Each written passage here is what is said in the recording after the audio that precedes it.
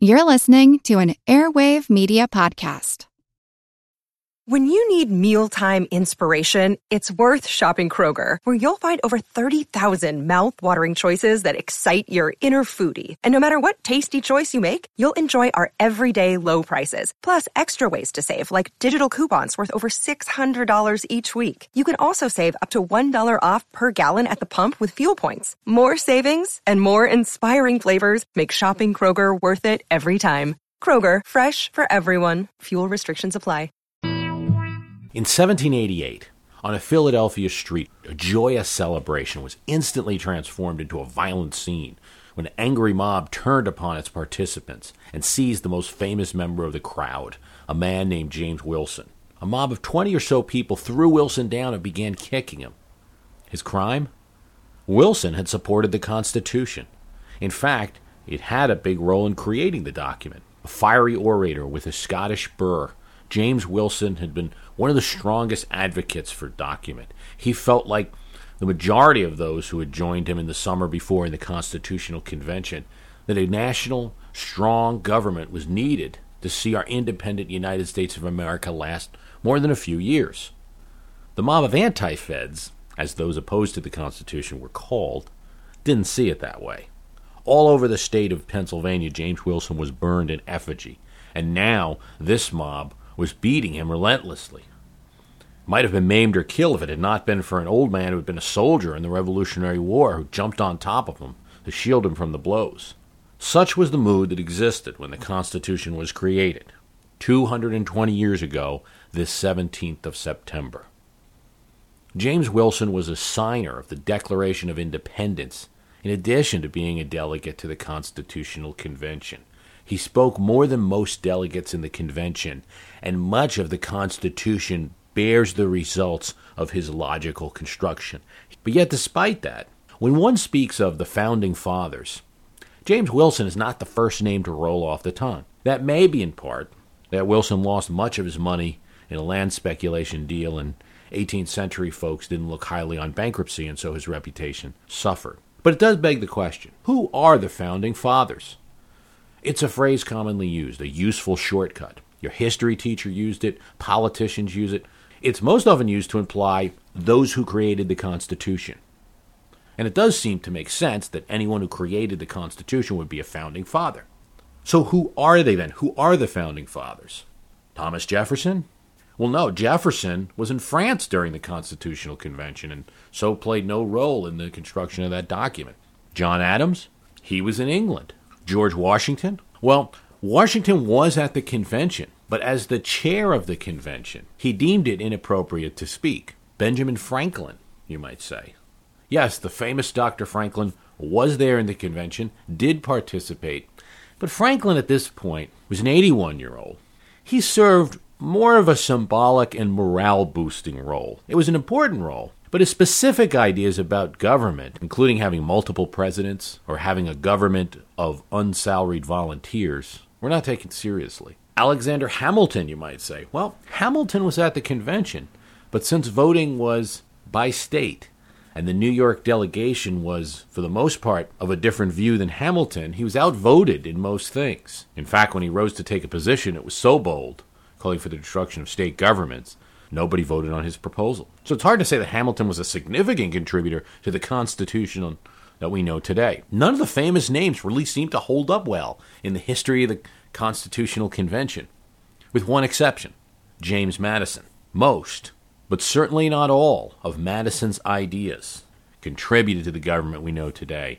In determining who are the Founding Fathers, must we consider all of the delegates who came down to that brutally hot summer of 1787 and spent 4 months with only a 10-day recess working out a document? Men like the aforementioned Wilson, or Elbridge Gerry, who would later create the concept of gerrymandering as he moved to stay in power by organizing favorable election districts. Boston merchant Nathaniel Gorman, an avid supporter of national government, though he thought the U.S. wouldn't last more than 150 years. The brilliant Roger Sherman of Connecticut, Rufus King, who came to Philadelphia with doubts and thought the body had no credibility, but came out deeply supporting its work. There were the two sets of family members who came as delegates, Governor, his first name, and Robert Morris of Pennsylvania, and Charles Cotesworth Pinckney of South Carolina. There was Gunning Bedford of Delaware and William Patterson of New Jersey, both of whom spoke forcefully on behalf of small states. Could we leave out delegates like Jared Ingersoll, who, although he attended the convention, did not utter one recorded word the entire time? Or William Blount, who spoke only at the end to say that he disagreed with the Constitution but would vote so that it was unanimous among the attending states? Should we, among the Founding Fathers, include men like Robert Yates of New York or Luther Martin of Maryland, who left the convention once they saw the shape it was going, but nonetheless contributed to the discussion for the time that they attended? Should we include the other 14 who didn't sign the Constitution even though they attended the convention? Should we count the New Hampshire delegates, John Langdon and Nicholas Gilman, who arrived 3 months late and only after most of the important questions of the founding of the nation had been decided? It does bring up questions, and one might simply say, look, we'll accept that anyone who was in that building in 1787 was a founding father. And that would mean that 55 persons are in that category, and you've already got more founding fathers than you probably imagined when we started this discussion. And even then, I might ask you, why call them founding fathers? Well, you might answer, because these are the men who developed the document, the Constitution that gives us the freedoms we have today. Actually, though, they didn't. These 55 persons voted down a Bill of Rights. So should I include those responsible for freedom of speech, freedom of the press, right to bear arms, right to assemble as part of the Founding Fathers? Yes, you might say. Should I include men like Patrick Henry and Henry Lee, well-known patriots, who spoke out against the Constitution as their opposition forced a Bill of Rights to be added to the document? Should I add compromisers like John Hancock, who agreed, partially because he thought he might become the nation's first president, to support the Constitution with certain amendments, causing Massachusetts to ratify the document and setting an example for the other big states? Should I count James Monroe, who as a 30-year-old attended the Virginia ratifying convention to vote no on the Constitution, but then who as a 60-year-old would serve as president, swear oath to that document? Should I add the first Congress serving in New York under the Articles of Confederation, the first document that founded this country, who agreed to have the convention in the first place? Do I add all the people who in 13 constitutional conventions held in each of the states at that time who agreed to ratify the document, since many of the conventions contributed understanding, interpretation to the Constitution, and amendments that would be added to the document by Congress? I can do all that, although I must warn you, we're now up to at least 400 and maybe 500 founding fathers, and I still can't use Adams or Jefferson, unless I add all those who voiced opinions to others in support of the document, as they both did. Adams wrote a whole book with constitutional models that many delegates read prior to attending the Philadelphia Convention. I should probably also add as founding fathers all the early presidents, starting with Washington, who defined that office, and the Supreme Court members who interpreted the constitutional law. The founding fathers now number in the thousands. There is no building or structure that existed in 1787 that could fit all the people who deserve some credit, who deserve to be in some way a founding father. But since the Constitution, that now 220-year-old document, is the main document that founded our nation, let's drill down a bit and look at the construction of the Constitution. What happened in that Federal Convention, 1787? Who did it and why? The colonies, after winning independence from England, formed only a confederation of independent states. There was an agreement to work together, but this combined government had very weak powers that any state could override. Soon there were disputes over borders, over protection, over paying debts from the war, and taxes. States were taxing each other, and each state issued its own money. This all came to a halt when a depression and an inflation of currency hit the former colonies. And episodes such as Shays' Rebellion, where farmers in Massachusetts were ignoring the law of the land. All of this was very much on the minds of thinkers of that day. There was interest in doing something to change the Articles of Confederation.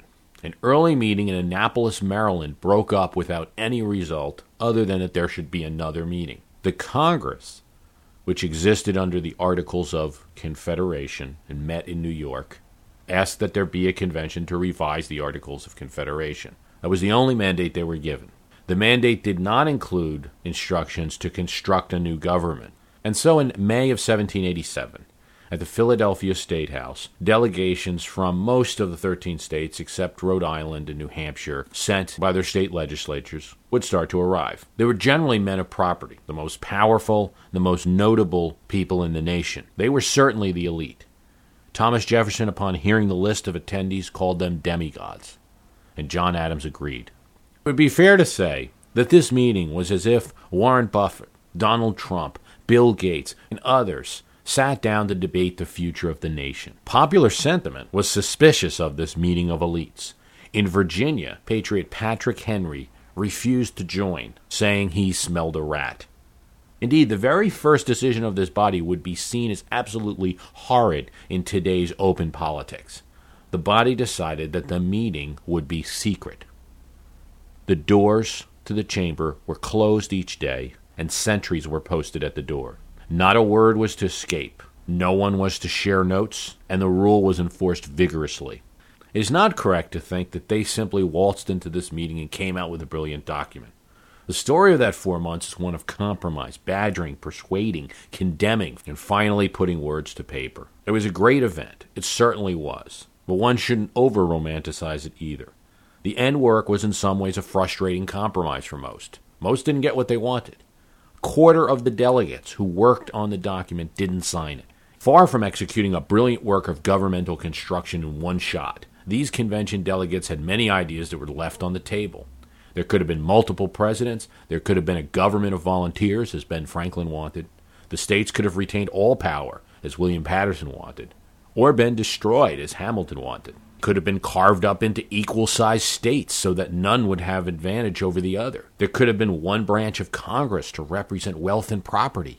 There could have been life terms for all federal offices, one house of Congress instead of two, 3-year terms for senators, a president that served for 7 years, or life, a Supreme Court that simply worked for the president, or no federal courts at all, with everything referred to the state level. There could have been a law that limited the number of western states to no more than the number of eastern ones. This nation's capital could have been in Annapolis, Maryland, York, Pennsylvania, or Trenton, New Jersey. Of course, nobody even suggested the humid spot our capital now sits in. Even the southern delegates in that hot building were pushing for a cooler northern capital. Want to learn how you can make smarter decisions with your money? Well, I've got the podcast for you. I'm Sean Piles, and I host NerdWallet's Smart Money Podcast. On our show, we help listeners like you make the most of your finances. I sit down with NerdWallet's team of nerds, personal finance experts in credit cards, banking, investing, and more. We answer your real-world money questions and break down the latest personal finance news. The nerds will give you the clarity you need by cutting through the clutter and misinformation in today's world of personal finance. We don't promote get-rich-quick schemes or hype unrealistic side hustles. Instead, we offer practical knowledge that you can apply in your everyday life. You'll learn about strategies to help you build your wealth, invest wisely, shop for financial products, and plan for major life events. And you'll walk away with the confidence you need to ensure that your money is always working as hard as you are. So turn to the nerds to answer your real-world money questions and get insights that can help you make the smartest financial decisions for your life. Listen to NerdWallet's Smart Money Podcast wherever you get your podcasts. Unanimously, the convention decided to elect George Washington to be chair of the meeting. Washington had debated coming. Since the end of the Revolution, 1783, Washington stepped down as commander-in-chief of the American forces and returned to his farm in Mount Vernon. He was observing events, however, and he was convinced that a stronger government was needed by Shays' rebellion. As he wrote to his friend the Marquis de Lafayette of France, "I am entering public life again, and it could not be resisted." Washington sat either at the head of the room when the convention was in order, or he sat at the Virginia table when the meeting was in what they call committee mode, a way of having a less formal discussion. In either case, Washington never spoke while the great issues of the country were being hotly debated. Indeed, he only spoke at the end at a very minor point about congressional representation. It cannot be exaggerated that the presence of the hero of the Revolution, the most important man in America at the time, made this meeting relevant, and Washington's presence there was critical to the ratification of the convention's findings by the people. After electing a chair, Edmund Randolph, who was then governor of Virginia, began the convention by speaking about the need to replace the Articles of Confederation, come up with a new document. He presented the Virginia Plan, which was crafted by Madison and others after exhaustive research. It's not the Constitution, the Virginia Plan, but many of the Virginia Plan's parts ended up in the Constitution. In essence, it calls for new federal government, executive branch, 2 legislative branches, and a judiciary. After this, the convention made 2 early decisions. One, they decided to create a first branch of government, which would be called the House of Representatives. And they decided that this branch would be elected by popular vote. They then took the matter up of the executive branch, and specifically how many executives to have. And this is an interesting part of the convention, because as they moved to consider how many persons are going to be in the executive, at this moment there's silence in the convention. Everyone knew that the first executive was going to be George Washington. And with him sitting there, though he said nothing and had no reaction, many were hesitant to speak. It took Ben Franklin, a man of close reputation to Washington, to encourage delegates to speak their mind, and they did. James Wilson said that there had to be a single executive. Only one person has the energy and dispatch. Edmund Randolph disagreed, saying that no one man could do the job. Pierce Butler of South Carolina then said it had to be one man. He used the example of the Holland Republic, which suffered, he said, from having too many military heads. Ben Franklin wanted a plural executive. What happens, Franklin said, if there's one person and he dies? The convention didn't agree with Franklin's argument, though they would later add a vice president. The convention was more concerned with having a single executive, so one person was accountable for the job. Then throughout June, various parts of the government are debated. How new states would be admitted to the Union was brought up. The amendment process was brought up. The role of judges, or even if there would be federal judges, was brought up. But each of these was put off. The Senate, the second branch of the legislature, was created with little opposition because most of these delegates wanted a counterbalance, a body of brilliant men that could check the House of Representatives they had just created. To encourage state legislatures to get on board with the Constitution and to give them a role, they decided to allow these bodies to pick the senators. Though James Wilson and the Pennsylvania delegation argued 130 years before their time for public election of senators, he was outvoted. Elbridge Gerry of Massachusetts spoke for most of the delegates when he said that he favored a branch in which the commercial and moneyed interest would be more secure than by the election of the people at large. An interesting point of view looking at it from today. On June 15th, one of the great conflicts of the convention began when William Paterson of New Jersey presented the New Jersey Plan. So we had the Virginia Plan, and now Paterson counters with the New Jersey Plan. In part, it was a plan to represent small states. There were definite differences between the two plans, and in the end, the Constitution is neither of them. While the Virginia Plan called for stronger federal government over the states, the Jersey Plan preserved the Articles, preserved the states. So under the Virginia Plan, the federal government's supreme. It can veto any law that a state puts out. The New Jersey Plan does not have that. The Virginia Plan said that Congress could legislate on any national object. The New Jersey Plan really limited that. Congress was only there for imports, stamp taxes, making treaties with foreign nations. On the 19th of June, James Madison brought up the New Jersey Plan for a vote, and it was defeated. It seemed like a victory for the larger states and a loss for the small states. The convention now thought about a negative, or what we now know as a veto, for the president. Alexander Hamilton proposed an absolute negative. So the president could veto a law and it would never be overturned by the House. This was debated and a two-thirds compromise was established. Roger Sherman of Connecticut again brings the matter of the small states up. His proposed compromise, however, is one that is, in a sense, undemocratic at its core and looks unpleasant even today in some respects. According to Sherman, each state would get one vote in the Senate, while the House could be according to population. This would give the small states more of a voice. People from the large states were outraged by this proposal. It was undemocratic. People would get more representation than they deserve. Sherman's proposal is voted down. But as we move along here in July, tensions are rising. The small states don't feel like they're getting anywhere with this meeting. They make the point that there's not going to be any union without a compromise. Large state representatives were annoyed by this constant call for extra representation from the small states. They felt that using the threat of leaving the meeting to propose unequal representation was not right. Madison attacks Connecticut for not paying its war debt. Oliver Ellsworth of that state countered by saying that his small state had paid the war debt with soldiers, more soldiers than Virginia gave. Gunning Bedford of Delaware threatened that his state might look to a foreign power if they were not protected by the Constitution. At this point, one delegate, Robert Yates in New York, just leaves the convention and not to return. Things are getting ugly. Benjamin Franklin says things were so heated, there were more nay votes than a votes, and he called for a preacher to begin each meeting. The convention couldn't even take action on that. George Washington says nothing publicly, but privately he tells Hamilton he's most despaired, and that the situation has reached a crisis. Slowly but surely, however, there were delegates on either side who wanted to solve the problem. 3 different committees were formed to look at the matter of the small states and the large states, and over the next 2 weeks they would meet, work out proposals and compromises. The suggestion is made to give 2 members of the Senate for each state, and in return allow only the House, the body with the most popular representation, to originate bills involving money. Then in a very close vote, 5 states for, 4 states against, 1 state divided, the compromise is pushed through. The large state and small state compromise of the Constitutional Convention is interesting because the big players of the convention, Madison, Hamilton, Randolph, Wilson, had nothing to do with it. This wasn't part of the plan, not part of the Virginia plan, wasn't one of the things they set out to do at the beginning. It was a victory of the small guys, delegates whose names you don't hear much about anymore. And delegates from the large states were hopping mad about this for a day. And there was talk about doing their own confederation rather than tolerating this compromise. But that talk didn't last, and after the compromise, work began at a healthier pace.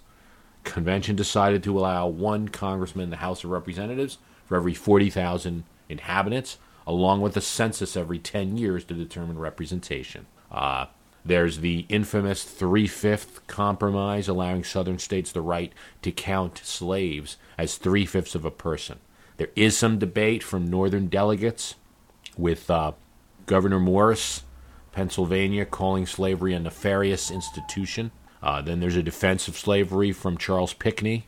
But in the end, there wasn't a lot of heat on the issue. Rufus King of Massachusetts reflected the majority when he called slavery simply a political problem only. Part of the Virginia plan to give Congress a veto over state laws fails in a vote, and in its place, delegates suggest a sentence making federal laws supreme. So the federal government cannot overrule a state law, but if the federal government makes a law, it's supreme.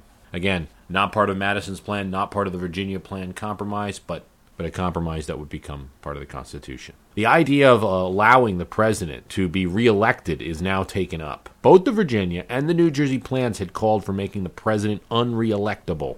He gets 1 term and that's it. But as delegates thought and debated, they decided it would make the executive branch stronger if you allowed the executive to be reelected, and would also avoid the case of a president with no motivation or care. How you vote for the president's decided. There's a total of 60 votes on this matter over the time of the convention.